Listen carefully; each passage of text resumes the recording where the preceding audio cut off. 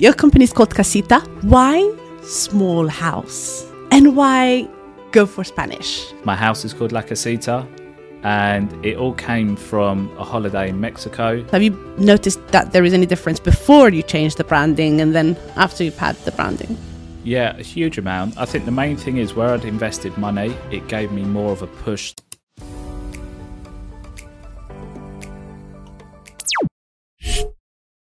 Your company is called Casita, which is the word that's derived of Spanish, Latin. It is, yeah, it means small house. Yeah?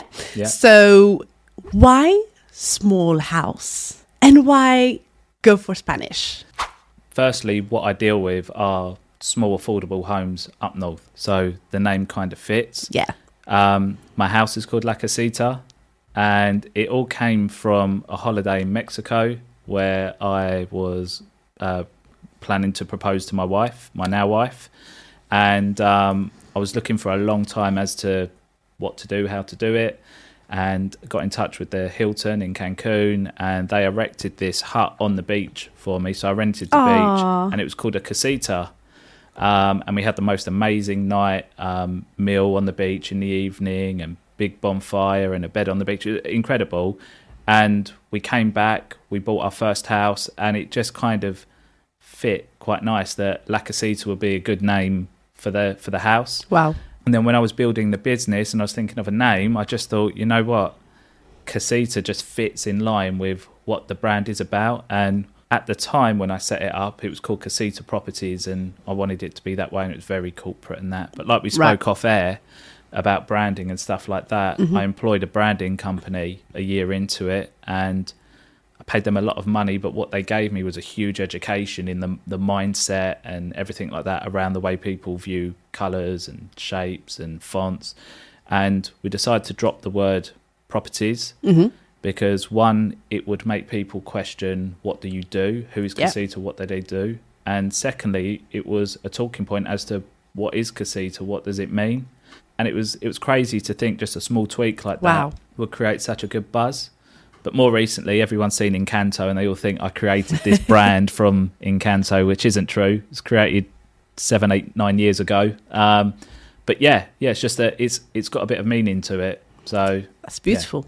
Yeah. So you paid this company to do the branding for you. Yeah. You said you paid them a lot of money. Yeah. 10K, I think I heard. 10K, yeah.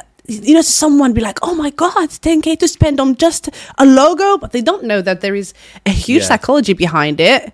Yeah. So do you mind sharing a little bit about that for me? I think I look at if I look at the way people would look at the business prior to that, and it being this corporate logo that I designed using Photoshop and stuff like that, and then seeing how people respond to it now, straight away I can see the value in money that I spent.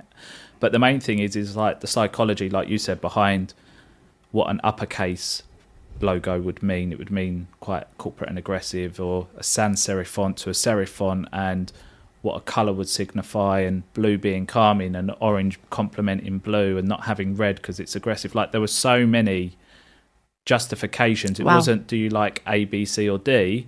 It was like, do you like A because A stands for X, Y, Z, and probably good like 10, 15 bullet points on there.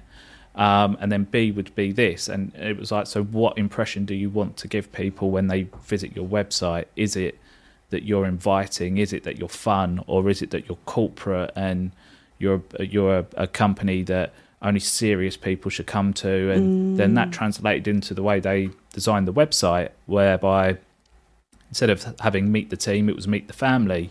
And they included my dogs on there as part of the team, and very comical titles like Chief Chair Stealer and Head of Security.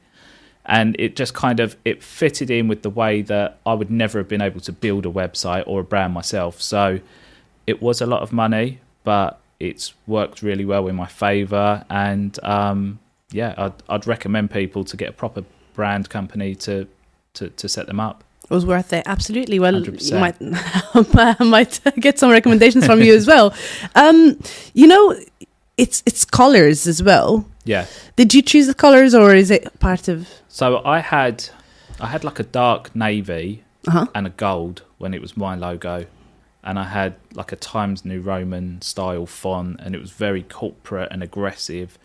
And it was really blue was calming, orange and yellow were good colours against it, so we went for that. And then there were different shades of sort of bluey greys and slate, and it was all explained exactly why that particular brand palette would be good for any marketing that we use, and how they complement and how they make people feel, and how the eyes would focus on certain colours. So if there was a word that I wanted to emphasise, it would look good in this colour against that background. So it was a good life lesson as well, because it was information then it wasn't just for the branding, I could then take that away in everything that I've done since then, in the way that I work as well, and the way I post on social media. So almost like an education as such.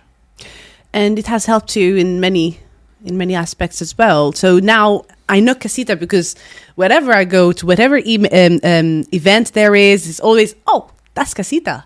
Yeah. Even without having to, do any research, because it's everywhere. It's calming to the eye.